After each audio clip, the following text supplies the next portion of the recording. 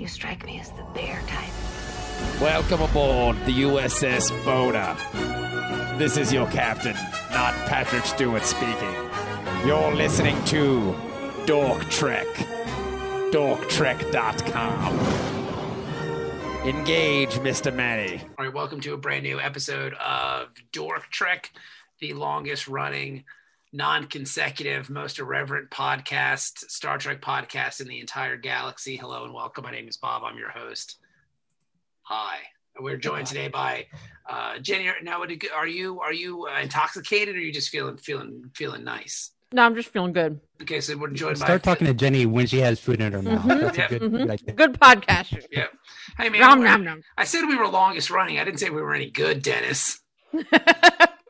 We're also joined by Ben McCormick. Hello, Ben. I just thought it was great, though, because we're watching on the monitor, and just as she, goes in with the cheese and meats, it's just like, so, Jenny, tell me about... Damn it! I remember when we used to eat on the radio, people would get so mad, like, stop chewing on the air. We're like, shut up. We got to eat lunch too, dicks. Yeah, but mouth noise, and I'm out. Torres he would just sit there and eat muffins and just, dude, it's my man. And we would tell him to stop. He's like, I'm trying to eat my lunch. And he would always get so mad at us. It was always fun. Lunchtime was always an adventure with that one. But yeah, so today, what's the name of this dumbass episode that we're reviewing? The episode is Learning Curve. Learning Curve. This is the episode. There was none for the writers in the first season. It first aired on the 22nd of May, 1995. This is the episode that I've been referencing since we started Voyager. I actually caught this one night on Heroes and Icons, which you can get on most point whatever channels. I don't know, direct to, I don't know what they even call them anymore.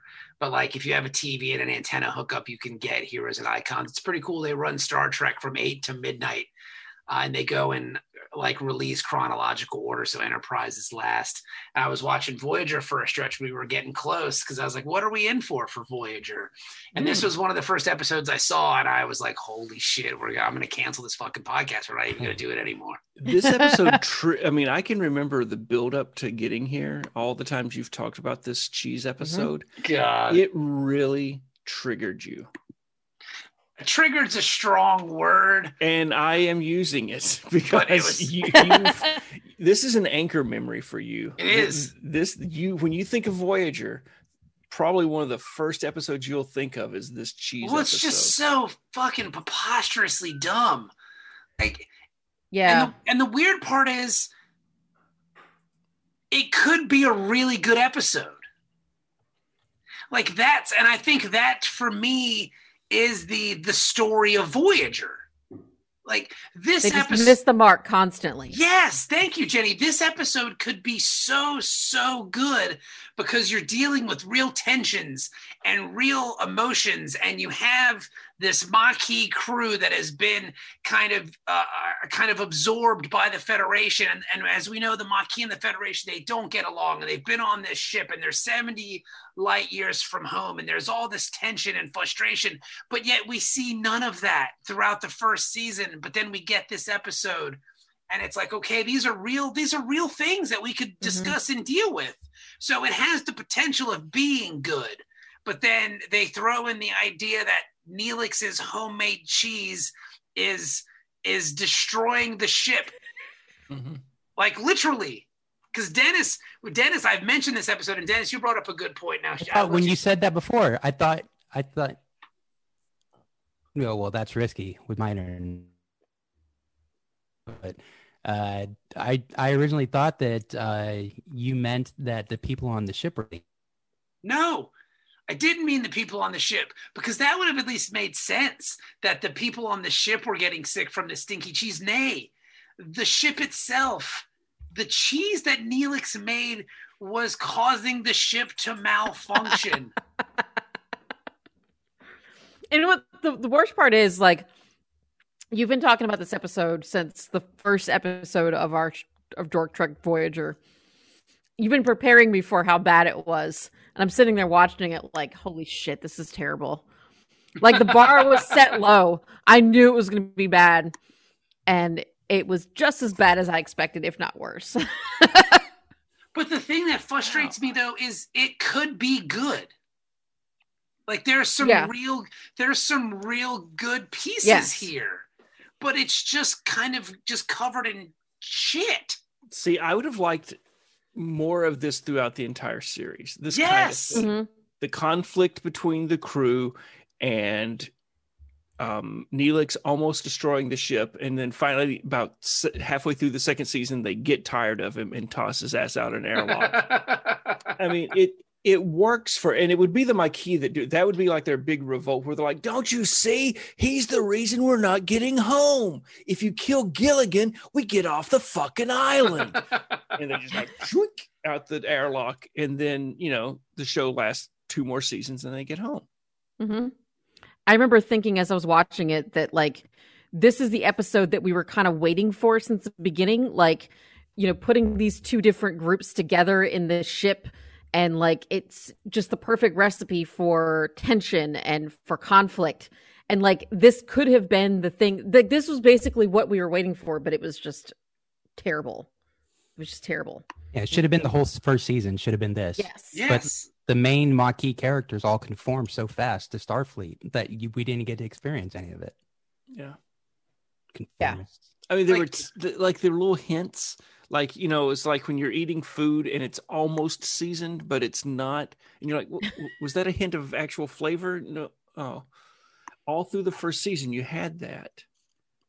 And then, like, for me, though, I was automatically, just because of this rewatch and watching them so close together and in order, as soon as we're on the holodeck, I'm like, it's a fucking holodeck episode. God damn. And then the kids disappeared. It's just like, yeah, I thought it was going to be another energy being. It's something's malfunctioned. The Maquis crew screws up. The cheese fucks something up, because I know it's the cheese episode. And Janeway gets trapped in her Harlequin romance holonovel. I hope they don't, just keep edging us with this. Let us know what happens with this stupid holodeck story. Because something's up with the mom. The mom isn't dead. She's a ghost. She's up. No, she's up on the 3rd. Like, remember, there was whatever you do. Oh, she's like Miss Never Havisham? go to the next floor. The housemaid said she could never go to the certain floor of the house in the previous one, and I want to look this up because I don't. This is such a minor story point that I have no recollection of this other than it was a thing that happened. So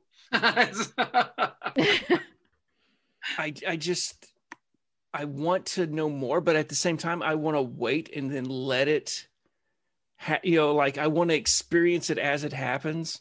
Don't you find out? Don't you think with this show, you'll be disappointed? I don't know. Because I know they shifted gears and they stopped going here, and she started going to this Irish village at one point. Yeah. And I'm like, wait, how did we get from that? Is that part of this? When does David S. Pumpkins show up? I mean, I have so many fucking questions. Any questions? Yes, So I have several. So many. That would actually be a great show if they did that. Because I'll be honest, like, after seeing this, if I was watching this back when it came out, I would have stopped watching the show after this season. It was the end of the season. Yeah. Like, what a way to leave it off. Like, just like, basically, bye. I know you never want to watch this ever again. Yeah, don't. There's no hook. They don't give you any reason to want to come back. The ending is so infuriating. Mm-hmm.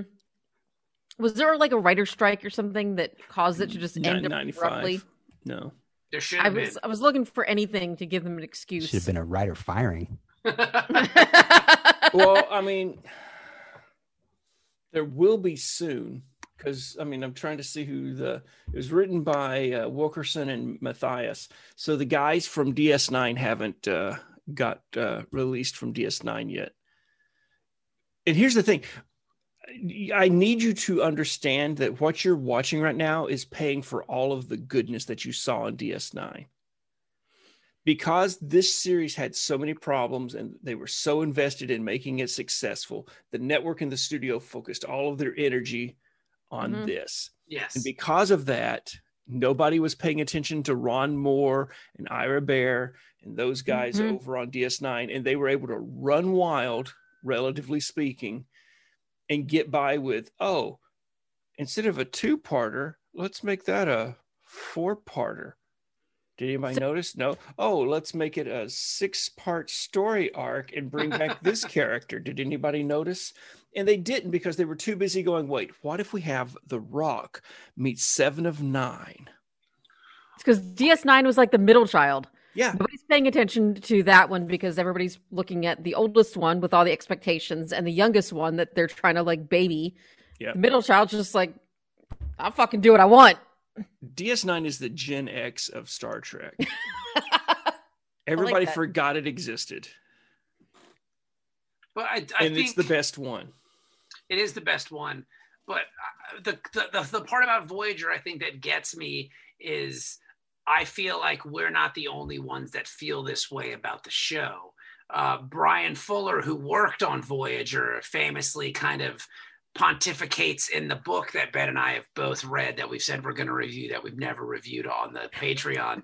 In the second half of it, that Voyager could have been something so much more, but they just didn't try hard enough. They didn't push the envelope. They just kind of stayed with the status quo. And I think you see a lot of that in this first season, and it's going to continue on.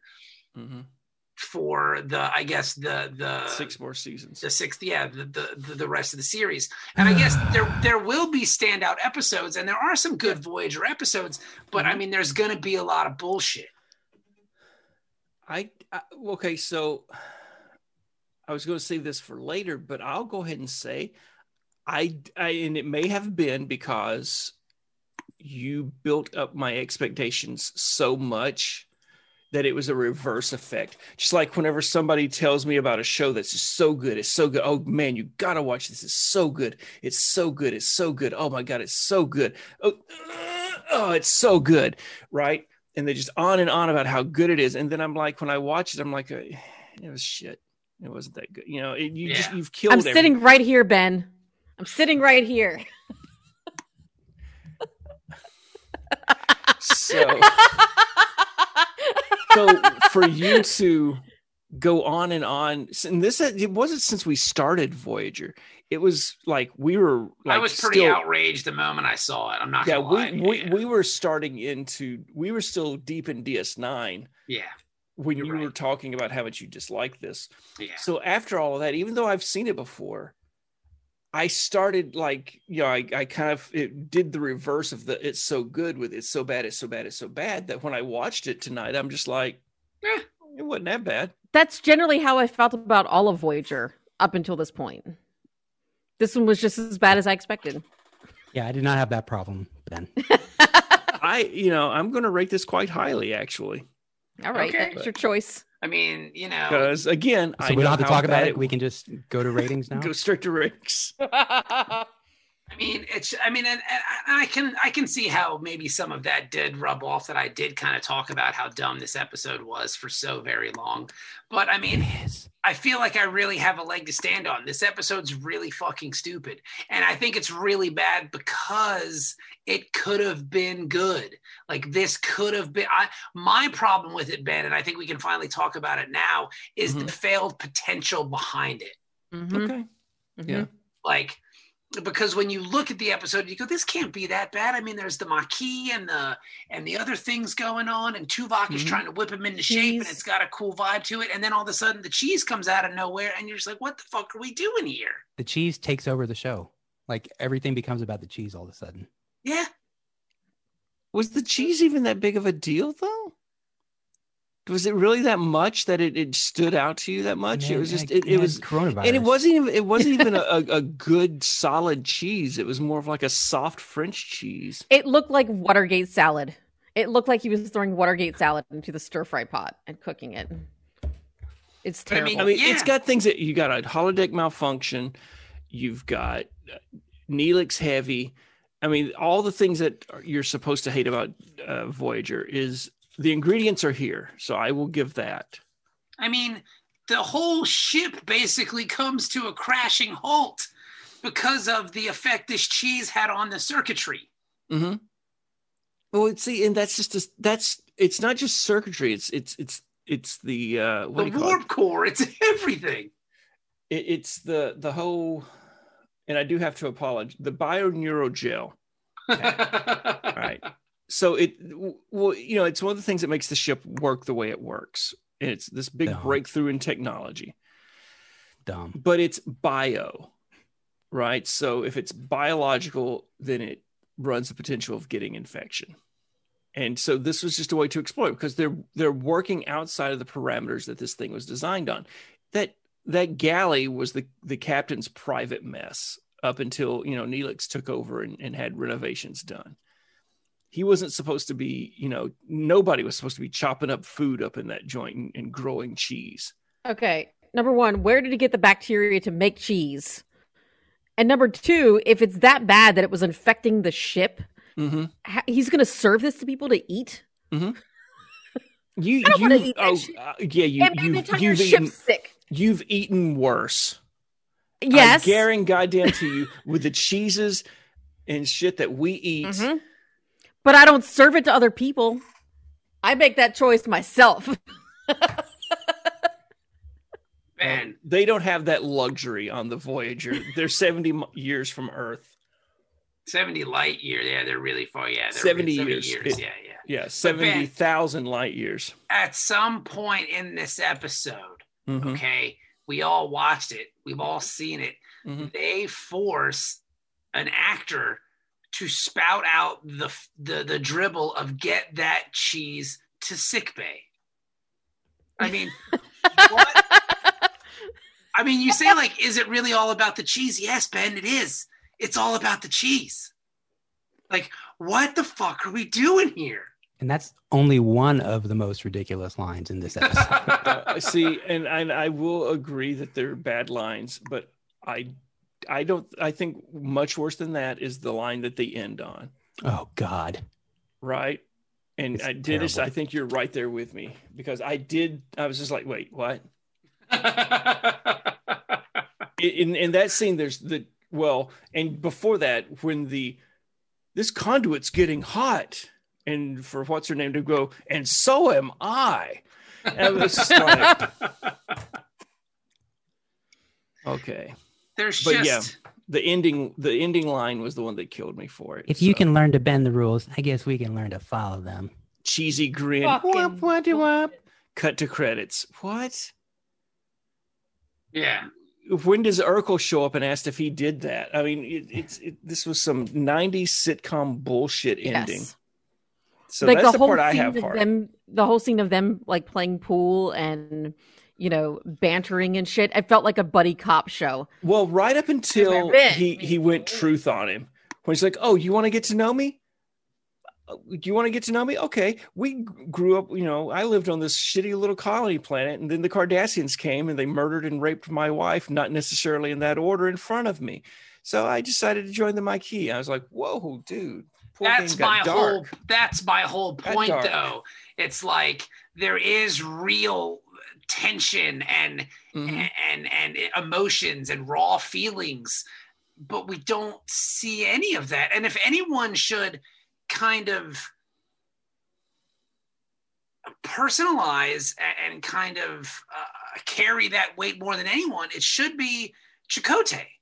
I mean, Chakotay, he was a Maquis captain, and he gets aboard the ship and he's like, "Yep, this is what it is." But he was also a former Starfleet officer. Yeah, but I mean, come on, you can't, like, you're just going from one extreme to the other like that. Like, what kind of person are you? You're obviously insane. Okay. I don't know. I just, and had we seen any of these people on the ship before this episode? How did they hide these outrageous personalities from us this whole season? Yeah. The blue guy. The blue guy. Yeah. It's like, don't your kind usually cut hair? And the cutter. And speaking of cutting, the cutter kid. Because you know that kid, he's slicing his arms at night. Is he a cutter or is he goth? Because he listens to some edgy music. There's overlap in those two groups. Okay, because but he's definitely a 90s goth kid, as I recall, from the 90s. But it's just like, dude, there's a blue guy who looks like Curly Howard running around this episode, but we've never seen him before. Like, well, they keep him on the lower decks. Where the fuck is he? And that's another thing. This episode kind of harkens back to Lower Decks, which is a really great Star Trek episode. Written by the same people. Yeah, so how do you do that? Wow. Oh, see, that's exactly. See, Dennis, if I did not know that, so for me, that's one hit wonder. Oh man, they loved Lower Decks. So just like we've said before with Voyager so far, you find the one that worked on TNG and you copy it. And now that you've said who the writers did that other one, yeah, it's like, oh shit, what was the most successful episode we ever did? What did the fans really dig? Well, that Lower Decks one was good. Yeah, let's do it again. This time, how can we bring the worst out of these people? That's what they're saying every time. But again, I just think you get lucky one time, and then you just keep writing that same story over and over with different variations. It's like Kolchak. If you ever watch the TV movies, the first one, great. Like it's the top rated TV movie of all time when it came out, right? The second one, if you watch the second one, it's really just the same fucking story, except they moved it to Seattle. It beat for beat. It's like, how did this? And supposedly there was going to be a third one that was in Hawaii. It's going to be the same thing. I've read the outline. It's just like, what? Wow. How would his Kolchak's suit play in Hawaii? That would be weird. Well, no, it's a summer suit though. It's seersucker. That's true. The more concern was how did it play in Chicago in the hardest part of winter? That's true. Which it did throughout the series. No, but so this episode is the same thing though. It's just like these two writers, they got that one hit, and now they're just like, yeah, just phone it in. We still get a check. Just love how it always comes back to Kolchak. But Kolchak's great. It's really good. I was cleaning the TV shelf and had to move the DVDs, and I'm like, oh, I haven't seen these in a while. So that's why it's top of my mind. It's just there's just so much to it. That's just plus even the bad TV, the second Kolchak that was bad is better than this episode. So just saying. Not difficult. low bar. Mm-hmm. I don't know, man. It's just disappointing. So the whole impetus of this starting is she's on her little Harlequin romance novel holodeck story, and when it goes wrong and she calls up to the bridge to see what the hell's happening, there's a power drain, and then when they find out who, it's what's his name, Dalby. You know, Master gave Dalby a sock, and now he can fix the transporters. But it's I was thinking Thomas Dalby. That's what I thought. He blinded them all with science. He blinded me with science. So the only reason that she made such a big stink about it is that her personal holodeck situation had been interrupted before she could get off. Yeah. And then when we see the next scene, when they're in the captain's quarters with Chakotay and Tuvok and her, and they're talking about, well, why are the Maquis doing this, and why is he doing this? Like, well, maybe they're just frustrated. And I'm like, yeah, I'd be frustrated too if you were taking up all the holodeck time with your fucking Harlequin romance novels. She's the captain. She can do what she wants. Yeah, well, she's also eating up all the other people's time. It's true. So that's why you're frustrated. Riker would be frustrated if he couldn't go to the holodeck when he needed to. I'm trying to get my nut on, and I can't get my nut on. As you said in an earlier episode, just jerk off. Yeah. Just jerk off. Why do you need all this theatrics? Because the third year at the academy is theater. So it's, oh my gosh. And I just now saw, I went back, I'm looking at the Wikipedia page for this, or the Memory Alpha. And that's another thing too. I mean, the Wikipedia pages, I know Ben has a certain respect and admiration for the people that update and maintain these Wikipedia pages. But these Wikipedia pages for these Voyager episodes are just filled with unnecessary, pompous ridiculousness. I mean, just so it's filler upon filler. It's like they're getting paid by the word here. It's ridiculous. I don't need the plot breakdown and the background and summary. A 45-minute television show was released in May 1995, and it was the last show of the first season. Some of the crew of the Maquis ship Valjean, which had become part of Voyager. I don't need all this. I don't need any of this stuff. It's what are we doing? I think I missed that the Maquis ship was named after Jean Valjean. Jean Valjean, yeah. Yeah. I definitely missed that. A dumb tie-in to the Eddington. Well, no, which came first, the Eddington episode or this? I don't know. Because when we started watching this, I was like, oh, shit, is that an Eddington knockoff? Because they did mention it in Caretaker. But I don't know if... I'm thinking, though, that Eddington came second. But it's, again, lazy writers. Whoever copied He's a generous lover. Eddington always comes second. Yes. I speak from experience. Look, okay, so I He's a powerballed. I literally had one question. Hang on. From this Go ahead, episode, ask your question. right? And it was when they were in their little training outfits and they were doing their run. What was the fucking sneakers they were wearing? Right? In their little training outfit. And I just found it on the Memory Alpha page that they're customized versions of the Air Jordan 10. Ah. So that literally, I can go to bed now. You know, if you want my rating, that was your one question. That literally was the only. It's like everything else is like, yeah, whatever. I don't fucking care. I don't fucking care. And then I saw the shoes, and I'm like, but those they didn't make those. Got to be the shoes.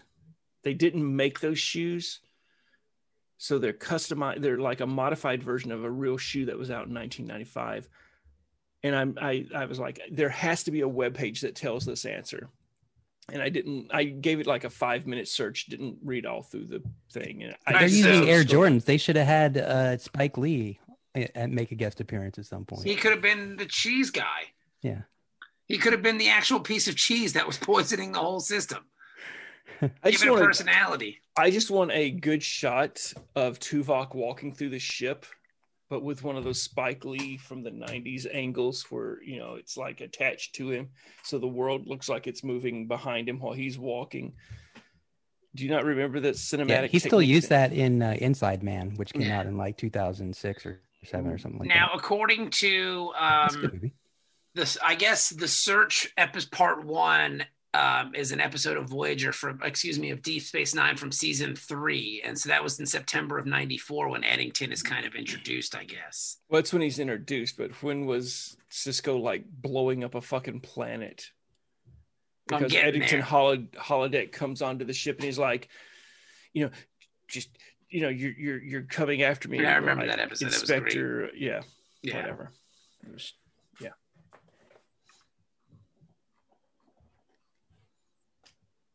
I'm probably going to say it was after, because that was in 94. This episode came out in 95. So I don't think Caretaker was in January of 95. Yeah. The first time it was mentioned.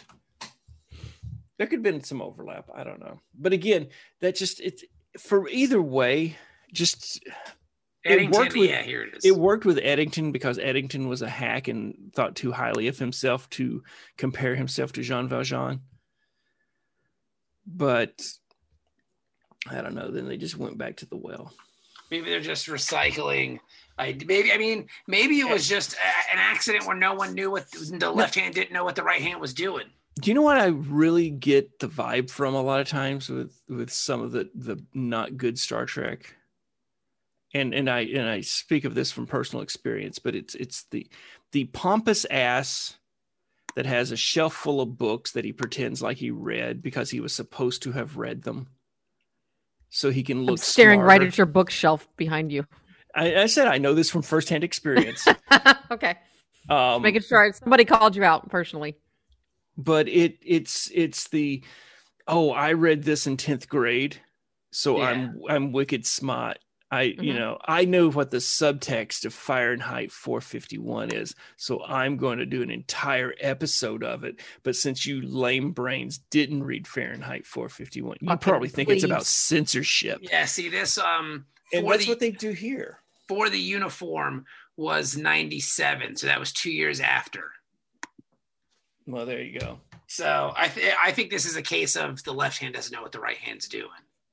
I like how we'll defend DS9, but if it had gone the other way, we're like, God, Voyager's a bunch of fucking hacks. Yep. I mean, I can't see a lot of guys because I can't see a lot of guys from Deep Space Nine paying a lot of attention to Voyager.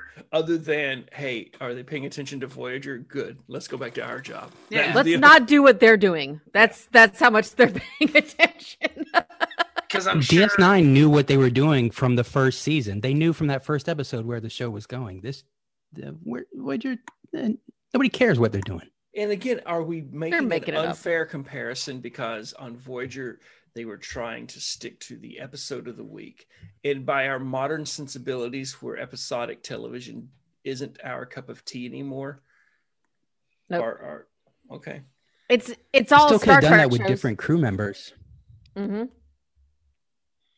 See, but the thing is, but the one thing that we've all sat here on this podcast and talked about is the Strange New Worlds show that's coming out. That's going to be supposedly episodic. That's going to be more episodic, and we're actually like, ooh, that'll be fun. Yeah. Because I think you can take the 24 model, the continual storylines too far, and I think they did that in Enterprise with that one season that you have to watch every episode and know what the fuck is going on. Yeah. So I think there is a happy medium, and I hate to come back to our like gold star student here, but I think Deep Space Nine did a good job of doing both. Like they did have an Alien of the Week show, but then they did have a 4-episode arc that you could kind of sink your teeth into. So you got a little bit of both. You didn't have to wait for the season finale to get to be continued. It was the next week. So to make you hate Voyager just a little bit more, what if you were able to introduce some of the stuff from DS9 to Voyager? So like these characters that we meet this episode, we keep seeing them again and again until the end of the season. That's or wonderful. End of the series. Well, no, but we would, because we would get to know them. So like how all the Star Treks had 7 or 8 main characters, right? DS9 had 7 or 8 main characters, and then they had like 30 B-list characters that were integral to the, like there's some episodes that you spend more time with the B characters, the secondary characters rather, than you do with the main 7. Mm-hmm. Mm-hmm. And that was, I think, one of the strengths. So for Voyager, with a small crew like this, and they do that there's a couple of characters that are kind of like that they bring back for surprise episodes later on that we're like, oh shit, there's that guy again, you know. But like, remember how great it was for Face Off Boy last week? Mm-hmm. Like we saw him, you know, and we got to know him ahead of time. So I think if we saw these 4 characters again and again, like spread throughout the series, like, oh shit, there's a problem with this, and Dalby shows up to fix it. Or I would have liked to see them like 2 weeks ago or something, so that we cared on this episode. But this should have been like the 5th episode of the season, and have Seska be one of the people in the boot camp. Yes, thank you. She goes off and doesn't conform, and some of the people do, and then they're not all just like, oh yeah, we can follow the rules. And I mean, and you don't even have to see him, Ben. You can just give me like, remember the one episode where not O'Brien, I almost called her O'Brien, where Torres was fighting with the other guy, and there was rumors of the mutiny, and they're like, well, you tell us, you say the word, and we'll blah blah blah blah blah. Mm-hmm. All you had to do at that point was say, okay, you say the word, and I know that Chell and Chiron and I'm looking at the wrong episode. Yeah, and Darby and Dalby, they're in for the cause too. Boom, then you've established them as a character. You've heard the name. Mm-hmm. I've heard the name. Yeah. Well, it's like the sisters that we heard exactly the entire series, and we finally get to meet them in 7th season. Yeah. So if you do something like this, like, okay, yeah. Just drop a name. And I think going back to what you were talking about with the A cast for Deep Space Nine and then the B cast, it's hard to expect that in the first season. Mm-hmm. Because it is the first season. We're still trying to get acclimated to the 7 people that they But the thing is that they don't. Like, I know, spoilers, we don't expand beyond the 7 main characters. But I think that's a problem of the series as well, because we don't expand beyond the 7 characters. We barely get B stories anymore. Yeah. And it's just like, you're trying to you're shoving 5 pounds of Star Trek into a 10-pound bag. There's not enough meat on the bone for some of this stuff. Yeah. Mm-hmm. So it's like you're stretching these 7 characters very thin, where it's just like, dude, there's 140 people on the ship. There's a complement of 140 people. Let me see something. You know, into some of the same faces over and over. Yeah, like why exactly? Think about so here's the thing. There's not going to be a turnover. TNG. Think of TNG. How many times did we see Ensign Flock of Seagulls in the background? Yeah. Right. How many times did we see Black Dance Major in security team? I mean, I know who I'm talking about. Yeah, Manny Fresh, security agent Manny Fresh. Mm-hmm. We even had, so much so that the what was her name? The other doctor with Ogawa. Ogawa. Ogawa. She became like a little bit of, I remember her. Yeah, okay. Yeah. You know, she was in Lower Decks. Yeah. Well, even then though, you had like people who didn't, like you were talking about with the names. Dr. Solar showed up in one episode. It's the same actress who played Worf's baby mama, right? But she was a Vulcan doctor in one episode. And she was in New Jersey with us. Yeah. Susie she was? Yep. Yeah. I remember she walked by. She came out of her room and walked right by me. Oh, shit. I don't recall this. Did you look at her and go, Kapla? Or Live Long and Pants Prosper? Did. Yeah, Kapla. No, but but they mentioned Dr. Solar multiple times. After, like in episodes much later, where they're like, you'll hear in the background, Dr. Solar report to sickbay, Yeah. So they had that continuity stuff, and we don't get that here. Yeah. For 7 years, we don't get that, except for 2 cases. Here, hang on. I have to pee. Talk amongst yourselves. So it's... Is this a case where like there's different writers that are kind of, like you said, the left hand doesn't know what the right hand is doing? Like everybody's writing their own individual episodes and not like getting together to work on this overall continuity. Like there's no showrunner, Yeah. Well, I think you had the orchestra. You have that, but it just wasn't as finely tuned as what they were able to get to on DS9. Like when that show started, and I hate to just keep harping on how great DS9 was. I don't. Voyager. But it was, yeah. But like there are weeks, I swear to God, when I sit down to watch the episode for the week, I'll sit down and Netflix will be like, "Oh, do you want to continue watching DS9?" And I'm like, "Oh God, more ways than you'll ever know." But it's not because Voyager is so bad. I think it's just so bad by comparison. Yeah, I can see that. We've called DS9 the middle student, but now that middle student graduated and they went to college and they're got like that full ride scholarship to Harvard. And now the kid that we babied and spoiled just wants to sit home and eat Chick-fil-A all fucking day and not get a goddamn job. And you have to kick their ass out and make them finally work at a fast food place. And you're like, well, just fucking go to school. I mean, your brother's in fucking Harvard. Everybody loves you. He fucking cured a disease that had not even been named yet, right? Cheese disease. What are you doing? Oh, you God damn it, Kyle. You brought fucking cheese into the house and you got it in the air conditioner and it ruined everything. Now the whole house smells like fucking cheese. Jesus Christ. And just your mother and I know you're smoking weed up there. Don't pretend like you don't. There's no way that they had cheese that fucking funky that it infected the entire ship, and he's not smoking a whole bunch of weed. Hell yeah. I don't know. Now I'm mad. I went into this liking the episode almost, or at least not hating it, but now I'm just I hate the entire fucking franchise. I don't see how you liked it that much. We just wore him down.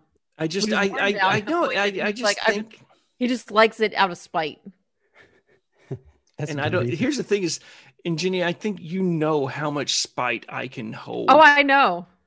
Right? I can't hold enough spite to maintain it for this episode. So it's just like he tried. It was a valiant effort. My spite shields are buckling, and it's just like I got to divert power to my warp core, mm-hmm. which the warp core. You don't divert power to the warp core. You divert power to the warp engines. That's fine. But you can't divert power to the warp core, because the warp core is where the fucking energy comes from for the whole fucking ship, you stupid fucking person on the internet that I'm not going to say the name of right now. Okay? So I'm just telling you, you need to calm your shit. All right? And just calm You the need to fuck calm down. down.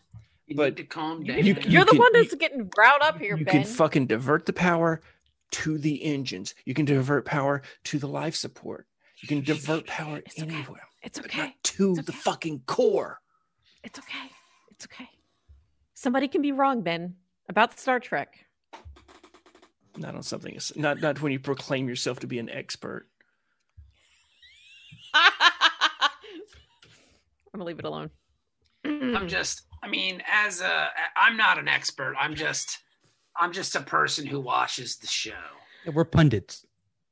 Uh-huh.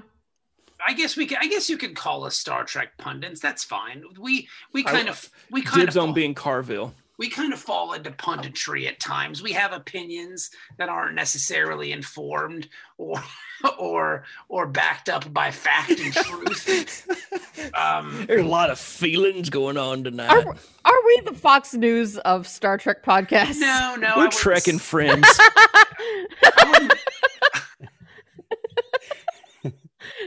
That's fairly accurate, honestly. The thing is, I know what I like. And the thing is, I don't want to be hard on Voyager, but I think I'm going to have to look at Voyager like the Baseball Hall of Fame here, where it's like, if you hit 320, you're going to get in. Like, I'm looking at it like a batting average for a baseball player. You got 300 wins. You're in the hall. Yeah. Like, there are 174 episodes. If I like a third of them, I guess I'm going to have to be content with that. Yeah. Have you liked the third of them so far? I don't know. I mean, we've watched 16 of them. Okay, so of the 15 episodes, a third of them fit one storyline. A third of them fit it's like, okay, malfunctioning holodeck, time travel, anomaly. People becomes energy. Yeah. Mm-hmm. Yeah. I mean, so if you like a third of them, it's like, well, pick a story, tempo that you like, because it's just like the writers. I don't want to talk shit about the writers. I'm sorry. I don't think you have to talk shit about the writers, but I do think writing is hard. Writing is very difficult. And this is high pressure writing. You're writing for a network television program. Here's the thing. You're writing for a new series that's part of a franchise that at this point has been going on for 30 years. Yeah. Right. So you're writing hugely successful now because this breakthrough series TNG has blown up. Right. And you've got to carry the weight of the franchise. You got to carry the weight of that continuity, like somebody writing for DC Comics or something. You step into Superman, it's not easy. But then you're the backbone show for a new network. That's the other thing. So they should have had enough resources to pull it together. It doesn't seem like they did. Well, no, I think they had the resources, but I think you have the interference.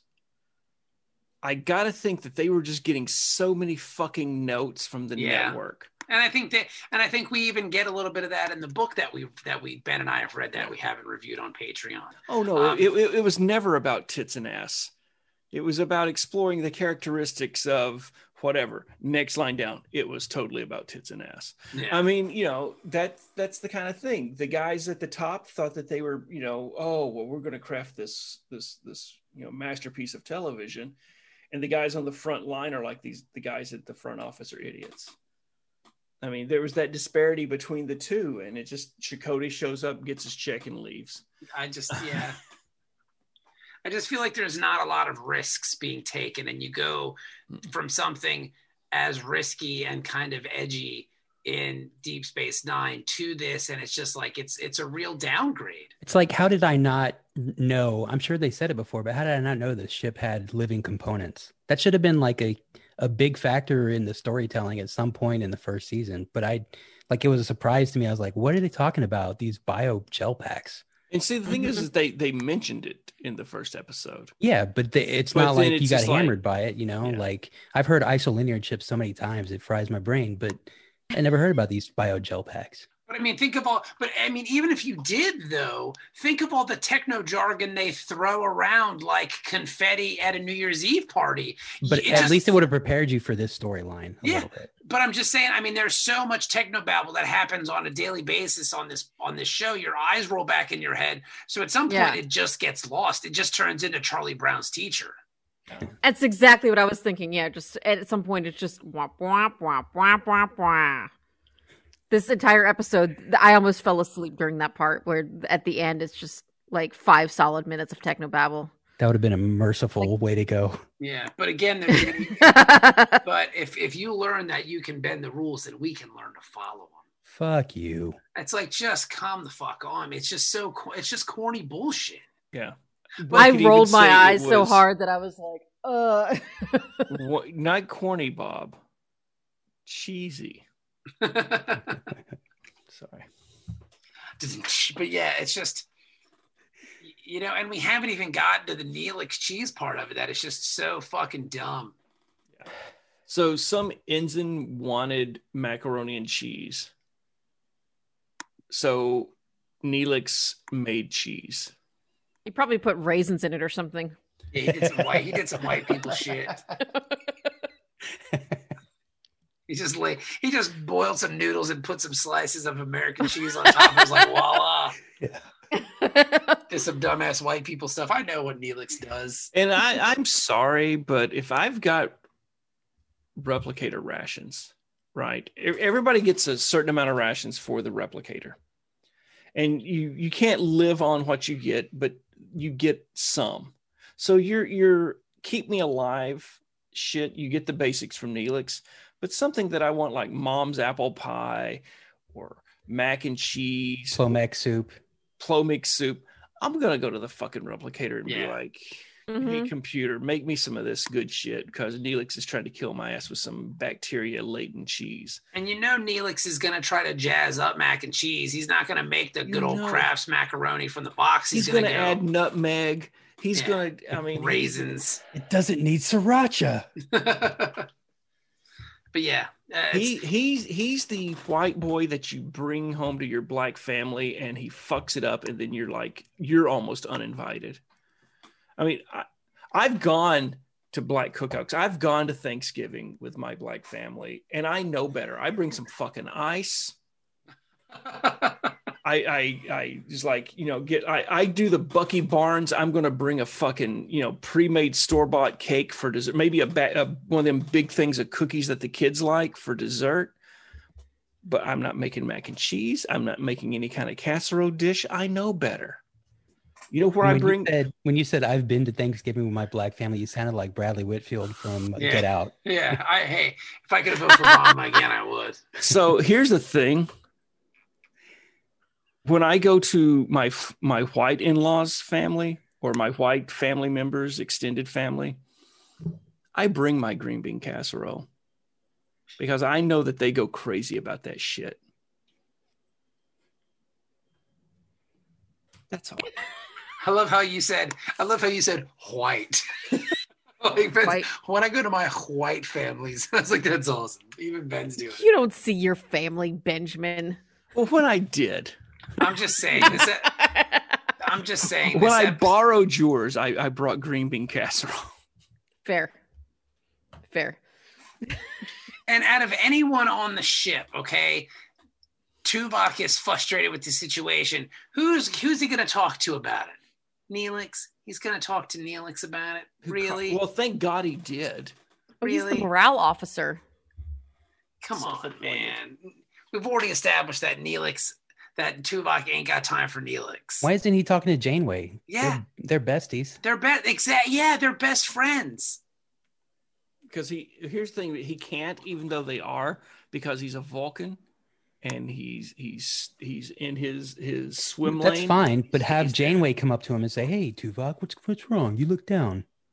How do we turn that frown upside down? Maybe have him talk to Torres, who was once a loyal Maquis soldier who's kind of learned to adapt to a little bit of the Federation ways, but yet keeping that Maquis spirit alive in her. Maybe talk to her. But She'd be Chakotay. How did you command these guys? Yes. Like, how'd you keep them in line? Like, what can I learn from you? I was actually surprised they didn't get Chakotay to do the training. Are you though? Well, not really. I've already done my 6 lines. I'm out. Yo, man, I got a thing. I got a second job at Best Buy. I got to sell some weed to Neelix. I got to punch somebody. I'm done. I did appreciate that. He's like, when he comes in and he sits down, he's like, okay. And he's like, yeah, we should do this the Maquis way. And he's like, okay, the Maquis way. I got you. Okay. Whap.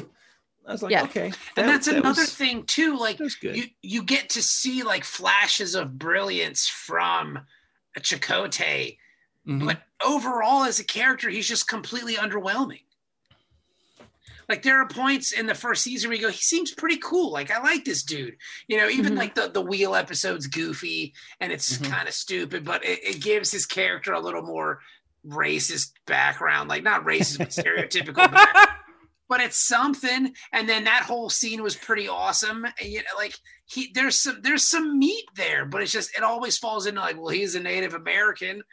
Let's do some Native American shit. I don't think Native Americans punch like that, Bob. I really don't. If he would have hit him with his tomahawk. But it's just you almost expect it from this bullshit writers.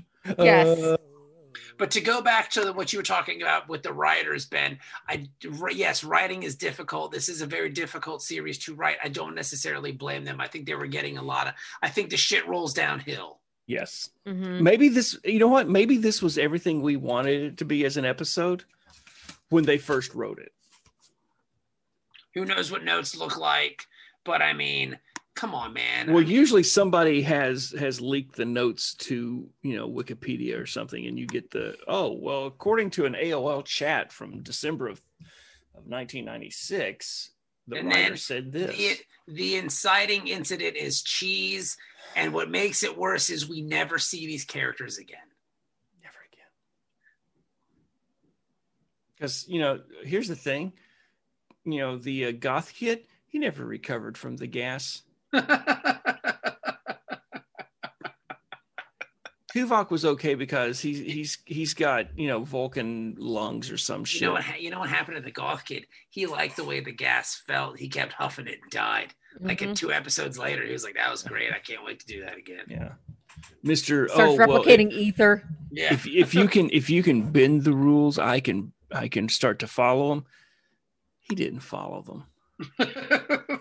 He kept right on doing what he did until, bad things They really happened. should have gone with the Flatliners cult. Like, some people in the crew just want to be on the edge of dying. I like it. And then, you know what, man? And then, too, you go to the next episode, the 37s, right? You look at the Wikipedia page. It's unnecessarily long. I like the next episode. I remember seeing it and liking it, but I'm just saying the Wikipedia page for this is entirely too long. There were some Deep Space Nine episodes where the Wikipedia page was a paragraph. Yeah. You'd get 4 sentences. This has the writing and a whole section about Sharon Lawrence. A whole section. She gets a whole section. This ain't Memory Alpha. Yeah. Go to Memory Alpha, that nonsense. The background, the landing, the USS Voyager for the original Star Trek to avoid tremendous costs of landing the Enterprise every week. Gene Roddenberry, blah, blah, blah, blah, blah. So they talk about the expend, blah, blah, blah, blah, blah, blah, blah. Like, get the fuck out of here. But the weird part is, too, like when you go down on this super extended and unnecessarily long Wikipedia page, we may be the only one, because in 2020, Gizmod, whatever that is, Gizmodo, Gizmodo listed this episode as one of the must-watch episodes from season 1. Really? This cheese episode? Yes. It is certainly one of the episodes of season 1. I will say that. This would be in my top 15 episodes of season 1. Sure. Here we go. This TV.com lists the learning curve with a rating of 8.1 out of 10.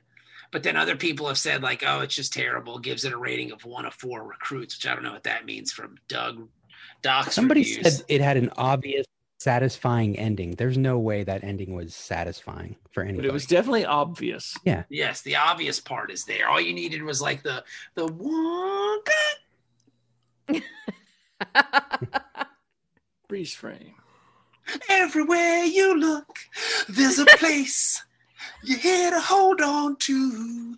Everywhere you look, fuck, man. It's just, it sucks. Cut it out. It's just bullshit. It was terrible. And I don't want to, and now my next marker is the fucking clown episode, the opera. That makes this look like, I think this episode's worse, but at least it has the luxury of being a season 1 episode. Really, like they're just trying to figure it out.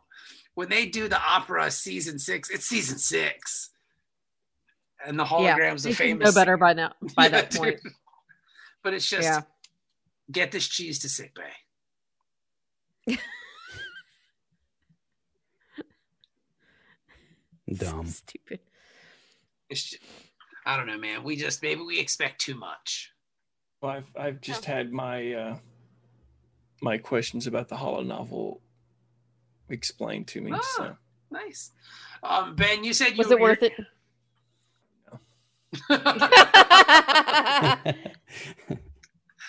Ben, you said you're going to rate this episode higher than the rest of us. So I would love to hear the bar for this one. So I started out giving it a 6. He's got visual aids. So this is for the Patreons. I started out giving it a 6. They can't just hear you say it; they have to see it. You're just trolling me now because I can't put my video up. But as I went along, I was like, well, wait. Neelix is in the episode, so automatically deduct 1.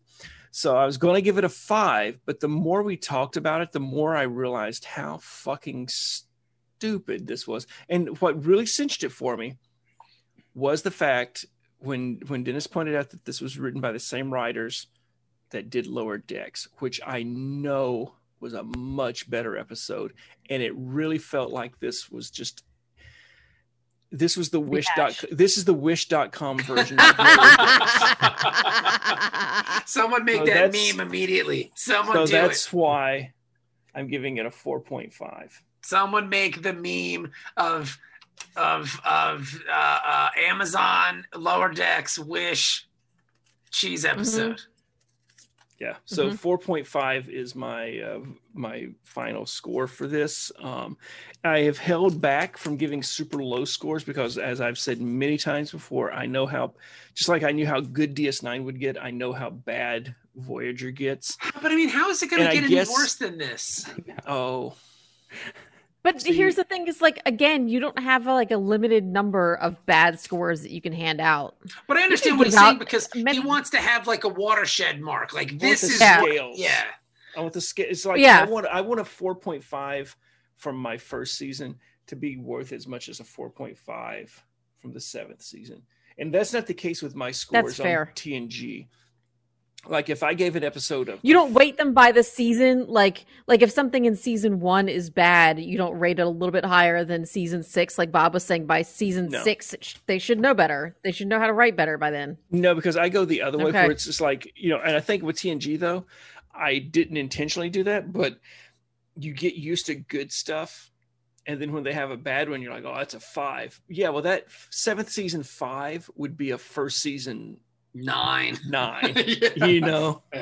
Right. So, and I didn't take that into consideration. So when I went into DS9 though, I kind of got used to this whole podcasting thing after 7 years. And so I was like, okay, let's a podcast? And well, you see, you take a tape deck and you get some Doors albums and it goes downhill from there.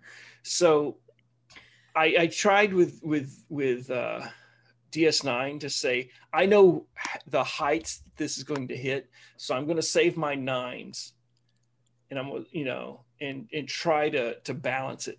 With Voyager, I'm trying to do that too, except with the lows. I'm trying to. It's like when you normalize audio for your podcast. I'm trying to normalize so that my highs and lows are within a range. Now, there are going to have to be some times when I drop to a 3. And there are going to be some times when I jump up to an 8 or a 9. But I'm trying to make them so that it's even across. Yeah. But anyway. Ben, I'm gonna feel what you're saying on that.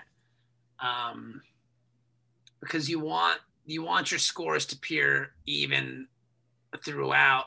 But I don't think I've seen an episode of Voyager this bad so far. I don't think I've seen an episode of Star Trek this bad in a long, long time. Damn. I think the last episode that I remember disliking this much of Star Trek may have been maybe Masks of season 7 of TNG, or maybe like the Rape Ghost Sub Rosa.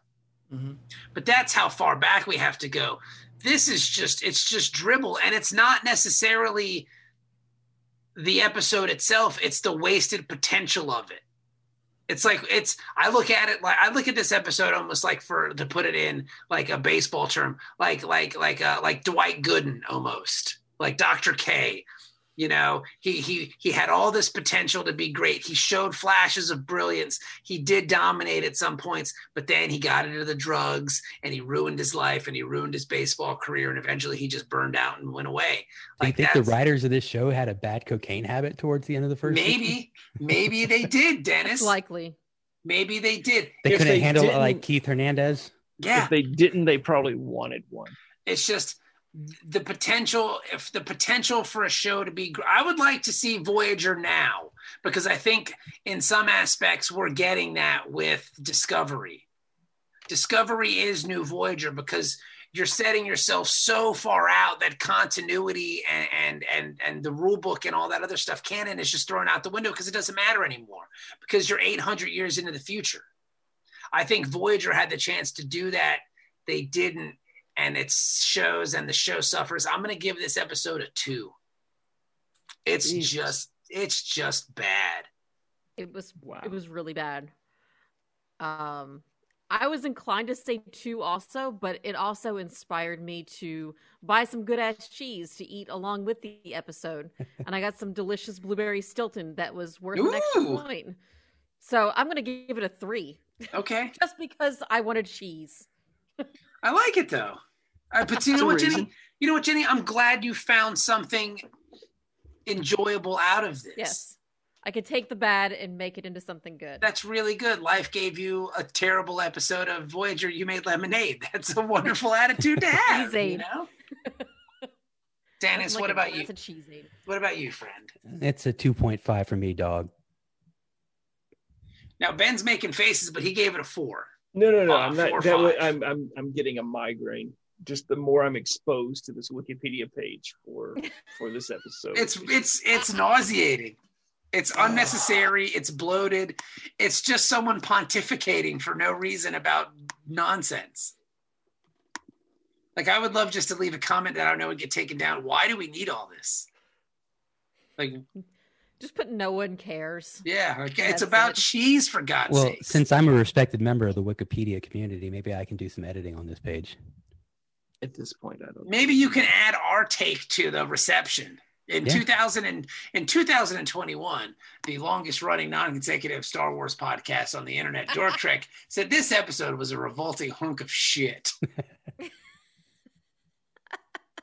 You know, I go back to what we said, Bob, about writing being hard, but I'm looking at the episodes that these two wrote together. And one, so Jenny will appreciate this because she's dealt with them, but they're freelancers. Which is hard. But also you don't always get the best product. Now, was it story by or written by? Written by. What other episodes did these guys do, Ben? They did TNG's Imaginary Friend. I don't know if I remember Not that great. one. It's that girl is seeing another like ghost girl on the ship or something, and she's breaking stuff and trying to make the little girl like Limp Bizkit leave the ship. Yeah, Schisms. Which isn't that a Tool song? Schisms? Yeah. No, it's the what is it? They go to sleep and wake up. Yeah, they wake up exhausted because it's the alien abduction episode. Is it that one or is it Night Terrors? I know there's Night Terrors is similar to that. No, this is the one where they get sucked into a subspace. The ones place. with the like long wrinkly noses and the weird Snuffleupagus nose people. The weird operating room. It had a table with an arm over it. Yeah. Oh, I remember that episode. Yeah. So they wrote that one. That was a pretty good episode. Wasn't bad-ish. Lessons. So Picard has a girlfriend. Was that it? Yeah. That was the she worked in stellar cartography. And they played the music keyboard together, and then she died. You know what? That was a pretty good episode. Now I don't know what we scored these episodes. I would like to find out next week, Dennis. Maybe you could tell us if you have that technology in your hotel room. I'm not sure what you have. Let me see if I can pull it up without breaking my whole fucking internet here. And then they have two more episodes of Voyager that are later on. So I remember, I don't know, it's so long ago, who fucking knows? But I remember the Picard episode with the girlfriend. I thought that was sweet. Mm-hmm. Imaginary Friend, we gave 5.5. All right, that's not bad. Okay. Schisms, we gave a 6.5. That's pretty deep. Okay. Lessons, we gave a 7.13. Wow.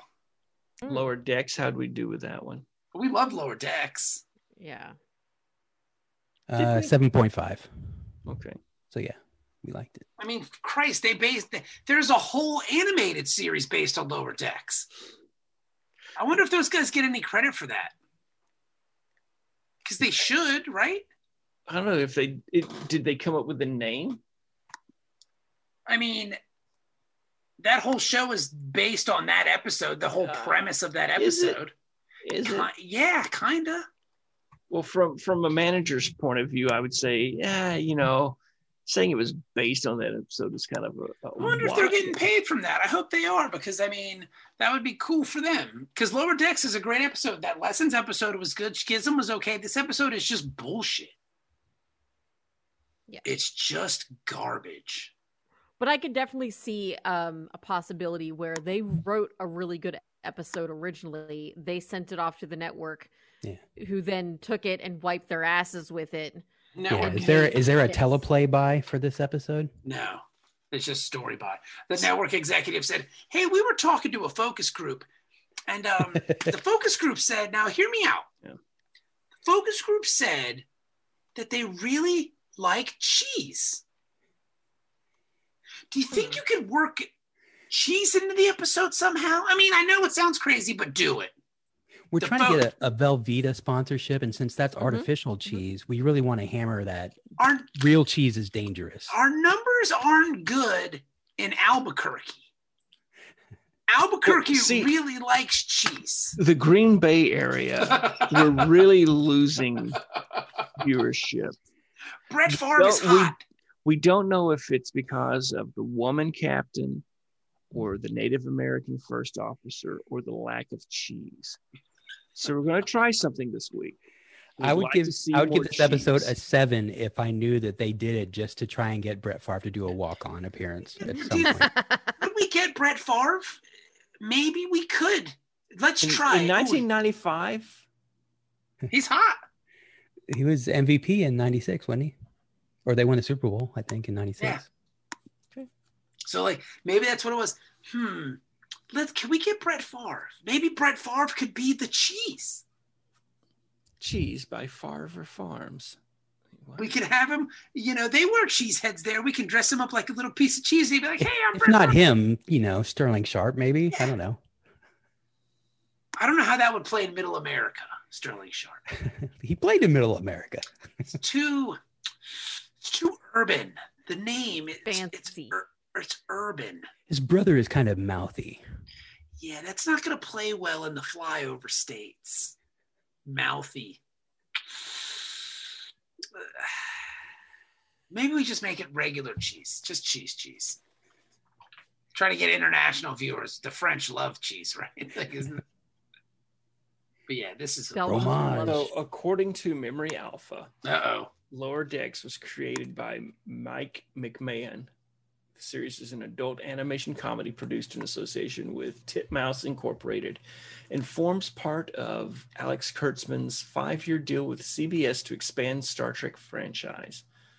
Lower Decks focuses on the support crew serving on one of Starfleet's least important ships. I understand that, but I'm saying if I am these two writers and I'm sitting at home, pounded out on my keyboard, sending pitches and spec scripts to network executives, and I see a TV show, a Star Trek TV show called Lower Decks, I'm calling my fucking lawyer. And I'm saying, I've whiffled on this a couple of back and forth, and my final answer is, now that we've talked about it, I do not blame the writers for this episode, because looking at what their pedigree is, even though they're freelancers, the episodes that they've written in the past were decent episodes. Yeah. Well, the lady's never written anything else besides Star Trek. Yeah. Like those episodes she wrote with this guy, that's the only thing she's ever written.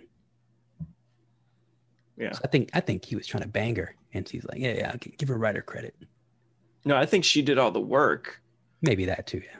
And he took the credit for it because it's 1995, and that's what men did back then. It was a different time, yeah. He wrote for another show, but I can't pull it up right now. But Ronald Wilkerson. Yeah. All I'm saying is, look, man, I'm calling my lawyer.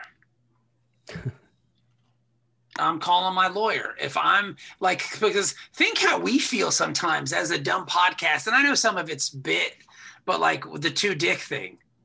Like we're like, that's not a bit. That's not a bit. I'm sorry. It's really not. But Klingons have 2 dicks now. What the fuck? We said that. That's bullshit. I can't believe they wouldn't give us credit. Think if you're sitting at home on your MacBook plotting away some fucking spec script for Bull or some fucking NY or New York Blue or whatever the fucking show is, and you're just trying to make a couple bucks, and all of a sudden you're watching, CBS All Access, and all of a sudden you see Lower Decks. I'm calling my fucking attorney immediately. Yeah. So, or think about like if you design stuff on TeePublic and then you're watching RuPaul's Drag Race and you see something that looks exactly like something. Work for hire.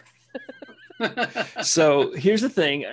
I went to the notes on. I've been looking while we were talking. Oh, hang on. Before you go, Ronald Wilkinson wrote 3 episodes of Stargate SG-1. Yeah. Which ones?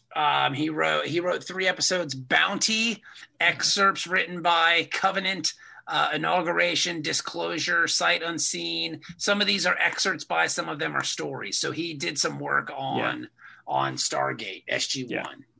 Another quality series that if you want to check out my other podcast, Gayton, but it's spelled Gaytin. Okay, it's Stargate from a gay perspective. I like that. And Gates McFadden should do a Stargate podcast. She's probably gonna do a Star Trek. She's doing a podcast now. Yeah. I just don't know what it's about. My Son the Murderer. Ways I covered up Wesley's gruesome crimes. But in the reception, it's a true crime podcast. Uh-huh. In the reception notes at the bottom of the page for Memory Alpha's entry on Lower Decks, Jerry Taylor described the episode as one of the best episodes of the season. Duh. There were rumors at the time. After the show aired, rumors emerged that the characters of the episode were being introduced to become characters on Star Trek Voyager.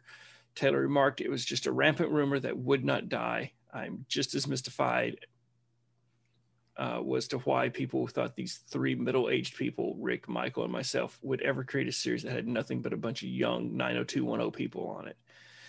It was just absolutely out of the question.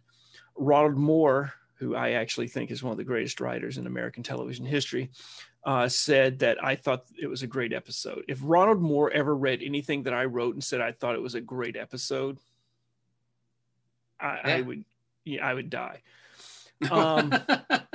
And then the last note is, this episode is the inspiration for Star Trek Lower Decks. Series creator Mike McMahon describes it as his favorite episode of Star Trek and screened it for the episode for the writer's room of the new series. So they acknowledge it. Hey, yes, I hope they're doing it with their checkbooks. That's what they don't have to pay when they go to cons to try and sell copies of their script. Yeah, but still, though, I hope they can sit next to the inner light guy and not have to pay for their table. Hey, can I get a flute? He sells the flutes and the scripts. I just hope they're getting credit for their idea, because again, I think how we feel about it sometimes, and it's like, dude, I hope they're getting paid for that. But that's, again, neither here nor there. And if they're not, they should be. But yes, that was one of the worst episodes in the history of Star Trek. I looked at our poll that we had last week. I'll put up a new poll. Is this the worst episode in Star Trek history? That'll be the new poll that I put up on Dork Trek on our Twitter account. Hang on. For bonus points, what's your favorite cheese that infected an entire starship? What's your favorite cheese? Our poll. Oh, yeah, that's a better poll, yeah. Our poll ended up with 30 votes. Not bad. 36% said yes. Do you like Neelix? 63% said no. So there you go. The no's have it for Neelix. That I'll do. What's your favorite? Landslide. Yep. If that was a Republican candidate, they would have thought that the election was stolen from them. That's how much of a landslide it was. And then they would write a bunch of laws that would make it harder for brown people to vote. Oh, Jesus. I mean, that's what Republicans do. Apparently. America. It's America, Jack. What should I list for what's your favorite cheese on the poll? American? Just make them all American. Cheddar? Cheddar, yep. Little Colby Jack? Velveeta. I think you can only do like 4 options on a Twitter poll. Cheddar, Colby Swiss. Jack. It's Colby Jack. I'll do Swiss. Yeah. American. And then Neelix's death cheese. Neelix's dick cheese. So we have cheddar, Swiss, American, or Neelix death cheese. You can go to at Dork Trek. That's our Twitter account, at Dork Trek, and you can vote on the poll, which will be running for an entire week. What's your favorite cheese? Cheddar, Swiss, American, Neelix death cheese. So there you go. I just found my next purchase. Oh, is it death cheese? No. It relates to this episode, to our discussion tonight. But so speaking of this episode, this is the end of the episode. Thank you guys so much for listening. We're through season 1 of Voyager. Only 6 left. I wish they could all be 15 episodes, but the gods are against us. Thank you guys so much for listening. We'll be back next week with season 2 episode. I don't know. Who gives a fuck anymore? Season 2, episode 1. Yeah. The 37s. I heard that episode's good. I remember watching that one. I liked it. I'm a big fan of Amelia Earhart. The Wikipedia page is entirely too long. My good friend Harry Turtledove just released a book about Amelia Earhart, alternate history, this past February. So I'll be bringing that up next week. All right. Who wants to say it? Hey, how's that soy latte coming? There you go. Everyone.